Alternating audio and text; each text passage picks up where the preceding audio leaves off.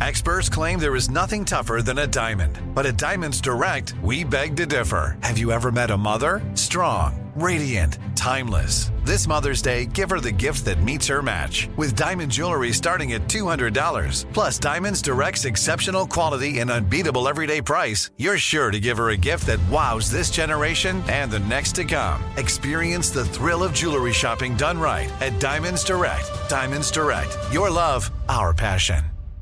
I'm Tracy from Stuff You Missed in History class. Are you a small business owner or even someone who dreams of entrepreneurship? Then check out Season 2 of Mind the Business, Small Business Success Stories from iHeart Podcasts and Intuit QuickBooks. Join hosts Austin Hankwitz and Janice Torres as they interview entrepreneurs sharing insights around starting and nurturing a small business. You won't want to miss these inspiring stories of entrepreneurship and discovering ways to business differently so you can too.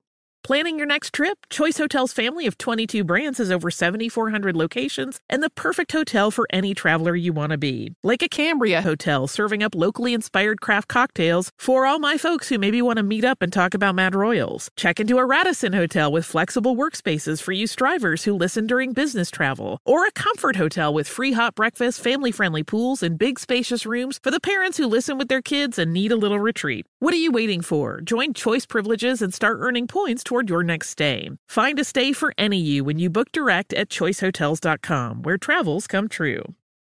When you think about the future, what kind of technology do you envision? Whatever the future holds, artificial intelligence will undoubtedly be at the heart of it all. Join Graham Class as he hosts Season 2 of Technically Speaking, an Intel podcast, and hear from the minds transforming healthcare, retail, entertainment, personal computing, and more with the help of AI. Tune in every other Tuesday and explore the latest technology that's changing our world today and creating a more accessible tomorrow. Listen to Technically Speaking, an Intel podcast on the iHeartRadio app, Apple Podcasts, or wherever you get your podcasts. Welcome to Stuff You Missed in History class from HowStuffWorks.com.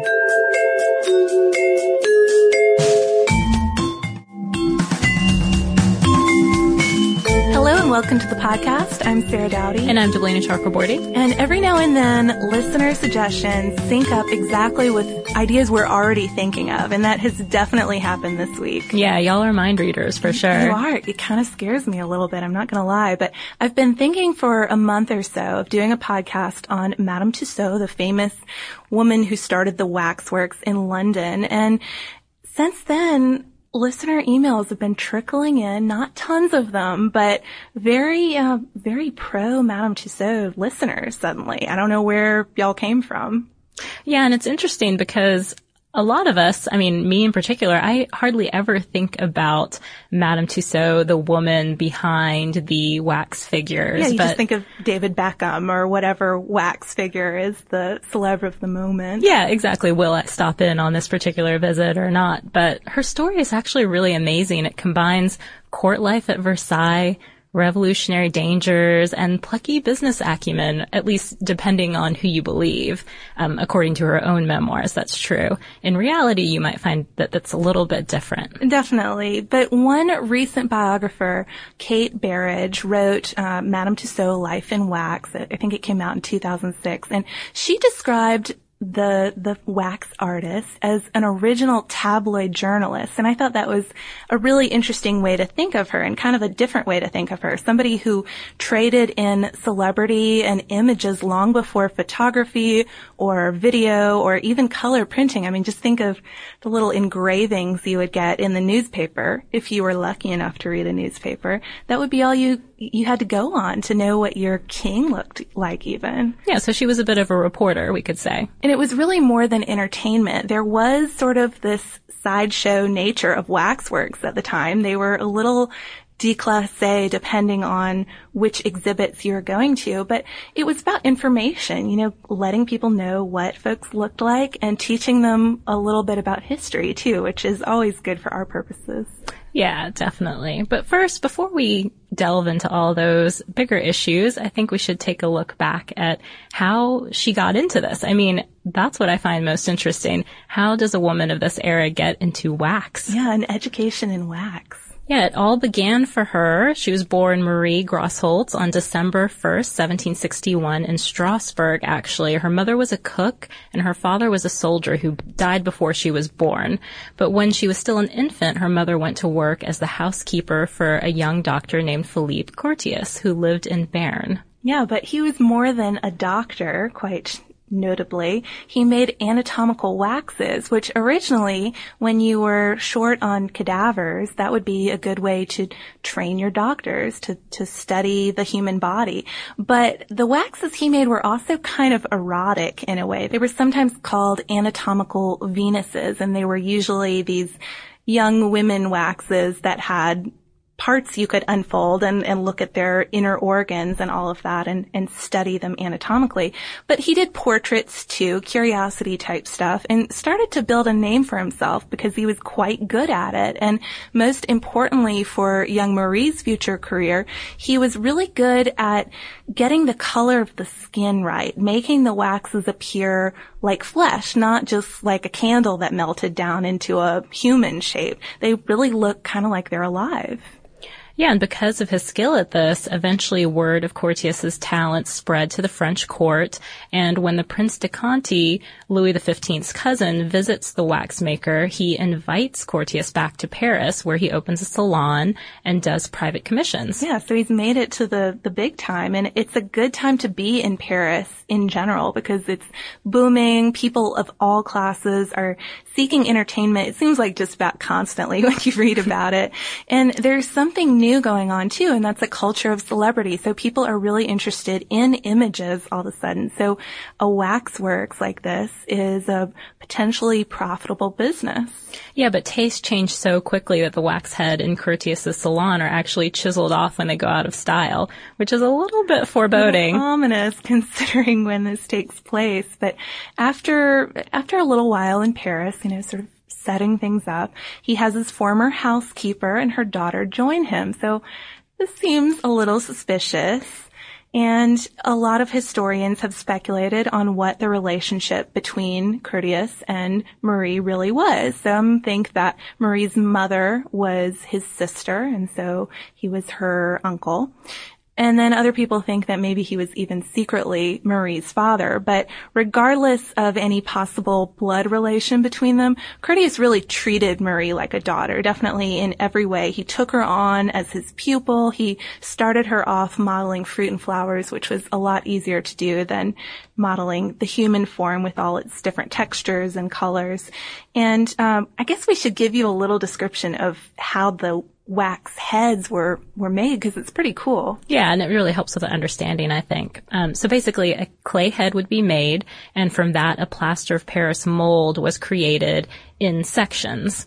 And then the sections would be fitted together and molten... Little pegs and stuff connecting them. Exactly. And molten wax would be poured inside. And you had to be really careful so that bubbles didn't form when you did that part of it. Bubble like taking out the nose or something. No way.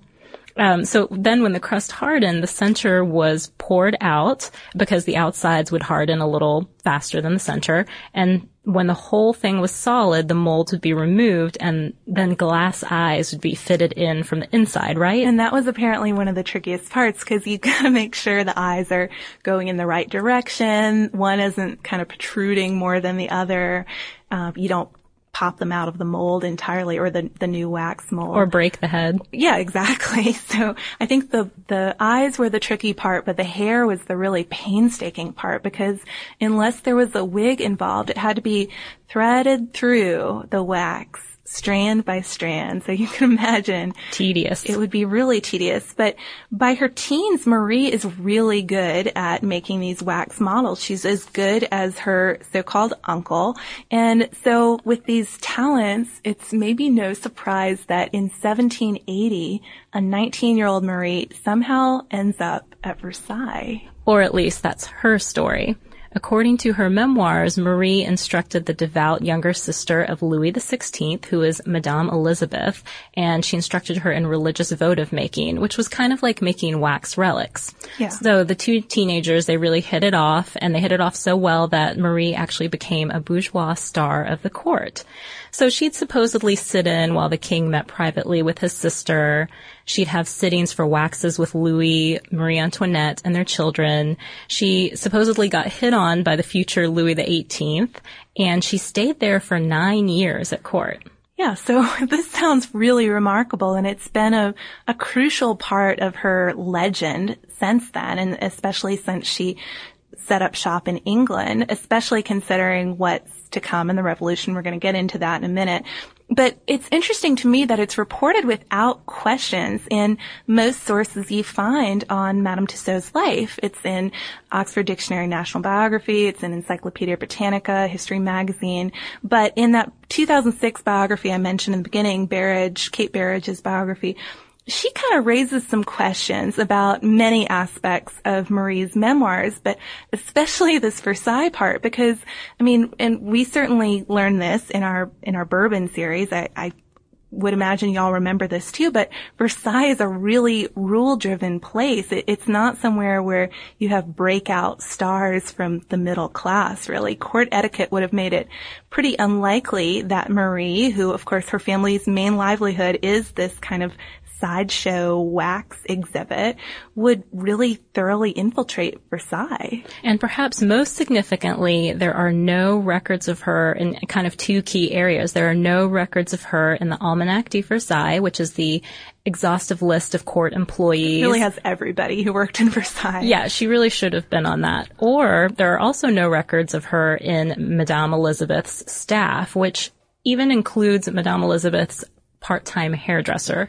So even the little guys were making it on the list. Well, and even if he was important to her, I mean, the main thing there is that if it's including part-time people, it's really unlikely that she would have just completely slipped through the cracks like this. So she might have been to Versailles, and she might have even taught Madame Elizabeth a few classes here and there. But what's perhaps more likely is that she was really spending most of her time back in Paris working with her family's booming wax business and honing her art. You know, she was making a lot of the figures herself by the time she was in her teens, and learning the business too, learning how to attract customers and advertise, all things that are going to serve her really well later in life. Of course, things changed a little bit when the revolution came around, or a lot, depending on how you look at it. If, in fact, Marie was at Versailles, Curtius recalled her and they consolidated their shows at the Boulevard du Temple. And what followed from there was nothing short of amazing. Curtius and Marie somehow managed to actually capitalize on the revolution. Some good money during it. Yeah, they actually profited. They switched from displays of the king and queen at the Grand Couvert to revolutionary heroes, to later scenes like the death of Marat, all without losing their heads. I know, it's pretty impressive, because you can imagine the mob in Paris during the revolution. It's not just like somebody goes out of style. They go out of style, and you better not still be exhibiting the waxworks when it happens. So Curtius himself, though, played a role in the revolution. He was among those who stormed the Bastille, and his waxworks had a role too, surprisingly enough. Even before the storming of the Bastille, just a few days before it, a crowd came to the salon and obtained the heads of the heroes of the moment. This is pre-guillotine, so heads don't have quite the significance they would have later. At this point, it was Jacques Necker and the Duc d'Orléans. And the crowd takes the heads and they go and show them off and march around with them, and eventually run into some trouble with royal soldiers and try to protect the heads.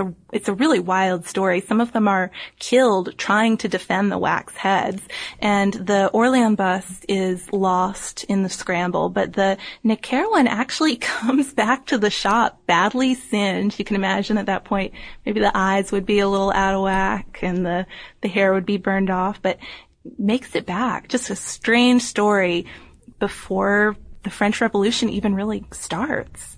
Yeah, definitely. And they keep going with this, though. They keep following the crowd and they keep following the trends. So when Bastille memorabilia becomes big, Marie models a figure of the Comte de Lorge, a prisoner who's actually been made up since the real guys inside had been a little less than heroic. They were like forgers. I think there was a guy in there for incest and his family wanted him locked up.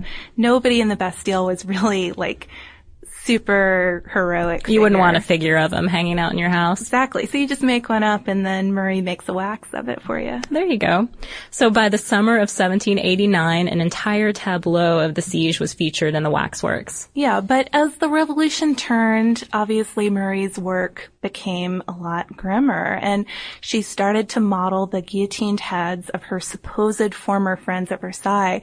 And this is a really poignant part of the Tissot legend. You know, she claimed to have molded the heads of the Princesse de Lamballe, who had been tortured for 4 hours at the Tuileries massacre, Louis XVI before he was interred in a double heaping helping of quicklime because the revolutionaries really didn't want any relics left. And Marie Antoinette herself, although this story didn't come from Marie, it came from a 19th century exhibit catalog.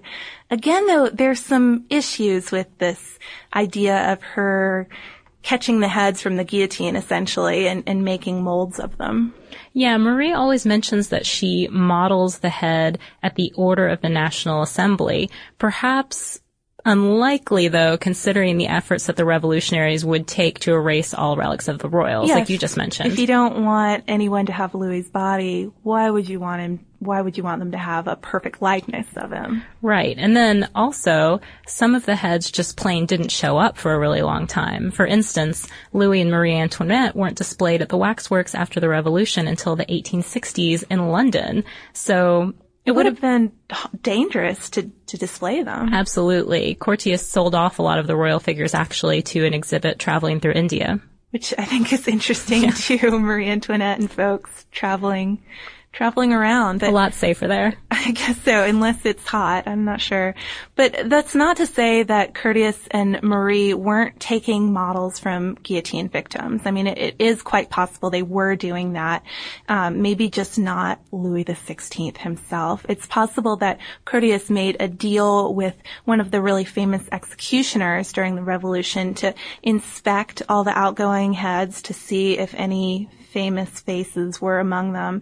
And it's also likely that he would visit the cemeteries, and he may have modeled Madame du Barry that way, since she was supposed to be a remarkably good likeness.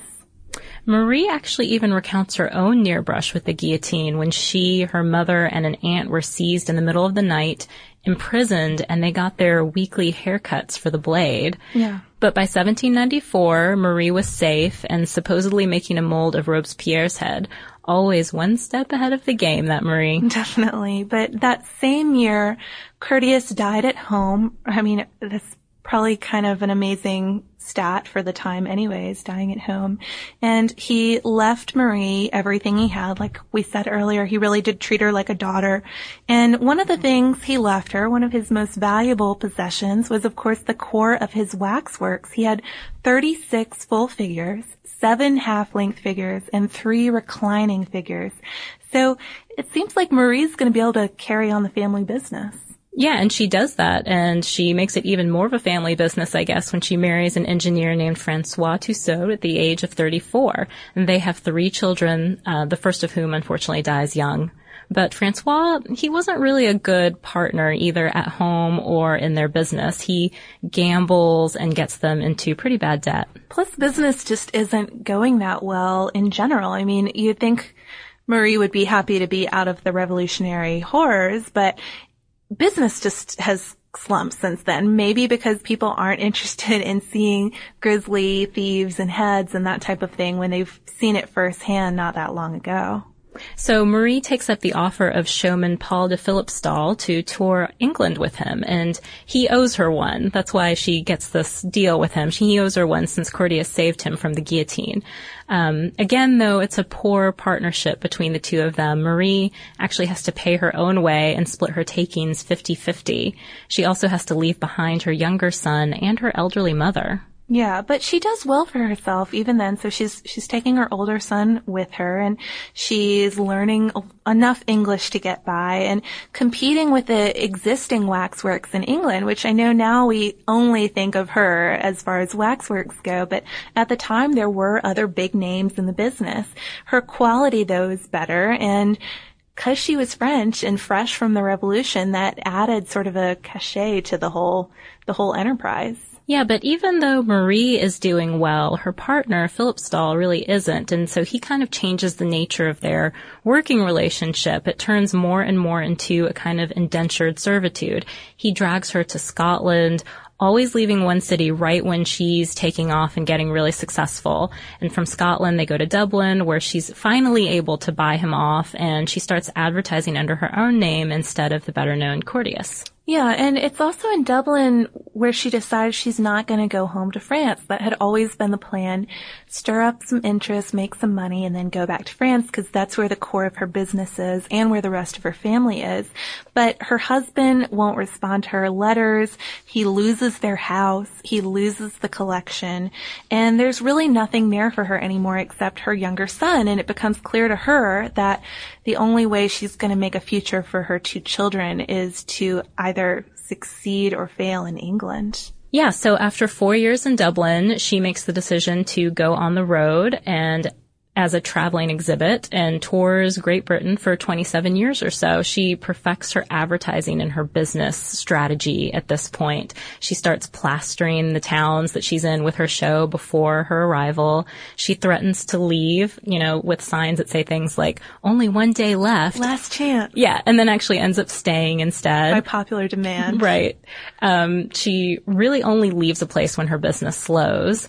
And she takes out these grand rooms to show off the figures. And she really makes her customers feel comfortable, too, which was something of note at the time. There would be refreshments, there would be ottomans, so you could relax and chat with each other and look at the waxworks at your leisure, not just some exhausting trip. There was background music. That was another kind of revolutionary thing. Make the place feel a little more comfortable, not quiet and weird. And she pitched the educational value of the waxworks too, like we mentioned in the introduction. She distanced herself from the sideshow, from those waxworks, with her quality, with her little biographies. It was like, this is a really good way for people to learn about the heroes of the day, the famous criminals, famous people from the past. She pitched it from different angles. And she also spent a lot of time making figures still. All the new celebrities, the thieves, the royals, she would make them and she would fix the ones that got banged up during stagecoach journeys between towns. Because gosh, can you imagine toting wax figures in a stagecoach? Yeah, can't be good. Sounds risky. An article in Chambers Journal from 1881 actually describes the appeal of these waxworks. It says, one can fearlessly criticize the crowned kings of England, and one can enter securely into a lair of thieves and murderers and feel with a chill that they are shockingly like commonplace mortals. Yeah, so I think that's an interesting way to look at it, to have that closeness to your king or to people who you're reading about in the news and really get to see them almost firsthand. But Marie and her elder son's constant travel is interrupted a few times by real life drama. They were shipwrecked once, sailing from Liverpool to Dublin. A lot of people on board the ship drowned. And they narrowly missed losing their collection entirely to fire during the 1831 Bristol riots, which I think was always a constant concern. Even back when she was traveling with Philip Stahl, she was really concerned when this new gaslight show is going to come in downstairs, because if you're dealing in wax, it better be a pretty stable temperature. But when her younger son was 22, he finally rejoined his mother and brother in England, and the two sons got married to English women and they started families. And as late as 1967 even, the Tussaud operation was still a family affair. But anybody who knows the company today knows that the original was in London. So when did she finally change her operation from this traveling company to a brick and mortar building? Well, in 1835, Marie and her sons took out a nice spot at the bazaar on Baker Street. Still a short-term lease as usual, nothing too serious, but it proved to be just about the perfect spot for them. There were commercial businesses nearby, so it was a busy area. The annual Smithfield Cattle Show also took place downstairs and brought in a lot of folks from the country. So by 1836, they had decided to stay. Yeah, and the Sons spent a lot to really outfit the place beautifully. They bought a lot of treasures. They started actually buying art and nice furniture and that sort of thing. The Duke of Wellington paid them a visit. And they really focused on Victorian stuff too, because this coincides with the start of Victoria's reign. And so they had comfy exhibits, way different from Louis and Marie Antoinette at the Grand Couvert, where they're very formal and stiff at dinner. They had displays of Victoria and Albert and their young kids, just sort of relaxing at home like a normal family would. Yeah, the collection starts acquiring real stuff, too, not just good copies. Marie, for example, buys the original guillotine from the Place de Grève for the Chamber of Horrors. She also purchases George IV's actual coronation robes. And perhaps most tellingly, Madame Tussaud becomes a star herself in her old age. Dickens actually parodies her as Mrs. Jarley and consequently doesn't make it into the collection until both of them are dead, so... Even though he's arguably the biggest star of the era. Yeah, she must have not liked that very much. Apparently not. Westminster Abbey, which we just talked about on a recent podcast, they ask her to refurbish their waxes, which we also mentioned. She refuses, says, I have my own wax shop. Sorry, guys. And Barnum, the circus man, tries to buy them out. She refuses him too, probably because she's gotten herself into these bad partnerships before and she's not going to do it again.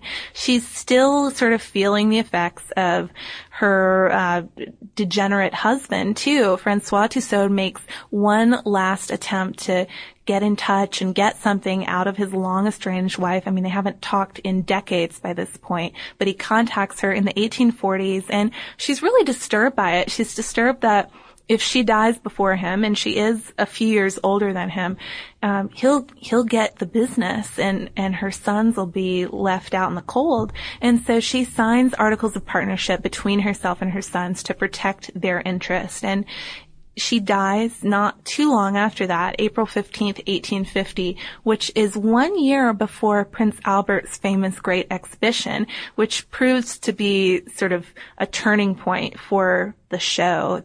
Her sons prepare for it. They enlarge their rooms. They really know how big it's going to be, and they get ready, and it serves to their advantage. Yeah, and the exhibit eventually moves to Marylebone Road, and it was damaged during the Blitz, but has since become an international chain with locations, of course, in Hollywood, New York, Bangkok, Berlin, D.C., Shanghai, all over the place. They ditched the possessive, too, so now it's just Madame Tussauds. Yeah, but you might still be wondering about our title, the Tussaud Test of Popularity. I guess it's pretty obvious, but it came about in an 1849 issue of Punch magazine, and I'm just going to go ahead and read to you what was written in Punch. In these days, no one can be considered properly popular unless he is admitted into the company of Madame Tussaud's celebrities in Baker Street. The only way in which a powerful and lasting impression can be made on the public mind is through the medium of wax. And I think that's interesting because it's still kind of true today. I went to the Tussauds website and saw, who their latest figures were. There was like a giant picture of Justin Bieber, and Madame Tussauds in Hollywood even has a hot or not voting system. Lady Gaga, though, seems to be the wax celebrity of the moment because there are 8 Lady Gagas in different costumes around the world. I thought they'd at least be identical, because how many people are going to go to the one in London and then Shanghai and then New York? I guess they've given super fans a reason to do so now. Absolutely. And here, Helen Mirren once commented on what it was like, I guess, to be immortalized in wax, and she said, "It's like becoming a dame, really, a great honor." So there you go. Immortalized in wax. Something else indeed. So I guess that brings us to listener mail. So today is a very special edition of Listener Mail because it is reverse Listener Mail. It's a giveaway contest. Yeah, woohoo. Listener Ryan actually wrote in as a fan, but since he works in marketing, he also pitched a giveaway that's really good news for all our listeners. Anchor Bay Entertainment is giving away 3 DVDs of the Oscar-winning The King's Speech movie. Maybe you guys have heard of it. To Stuff You Missed in History Class listeners. Yeah, and we know a lot of y'all are already fans of the movie because I think you've been requesting more about the Windsor since before it even came out, even though we have a few episodes on them. So, yeah, I know y'all like this kind of thing. So if you happen to live in the U.S. and you're old enough for a rated R movie, like really old enough, guys, no cheating. Write into historypodcast@howstuffworks.com by May 2nd with your most entertaining royal story. Yeah, and no novels, since Deblina and I are gonna read them all. So, keep it to a decent reasonable. And then at our sole discretion, we're gonna pick 3 favorites and we'll notify the winners by May 9th. And send y'all some DVDs. So we're not getting paid, DC Deb, don't worry. This is just for fun. We thought that it was a neat opportunity for you guys, since it seems like you like the movie and seems like a good fit for the podcast. Okay, so one more time, that email address is historypodcast@howstuffworks.com. So you can write in to enter the contest, or you can write in just to let us know what you thought of the podcast as usual, or any future ideas that you'd like us to be working on. You can also look us up on Facebook or on Twitter at Missed in History. And if you want to learn a little bit more about how the French Revolution worked, I'm sure you already know all about it if you are a loyal listener to Stuff You Missed in History Class. But just in case you want a refresher, you can look it up on our website by entering French Revolution on our homepage at www.howstuffworks.com. For more on this and thousands of other topics, visit howstuffworks.com. To learn more about the podcast, click on the podcast icon in the upper right corner of our homepage. The How Stuff Works iPhone app has arrived. Download it today on iTunes.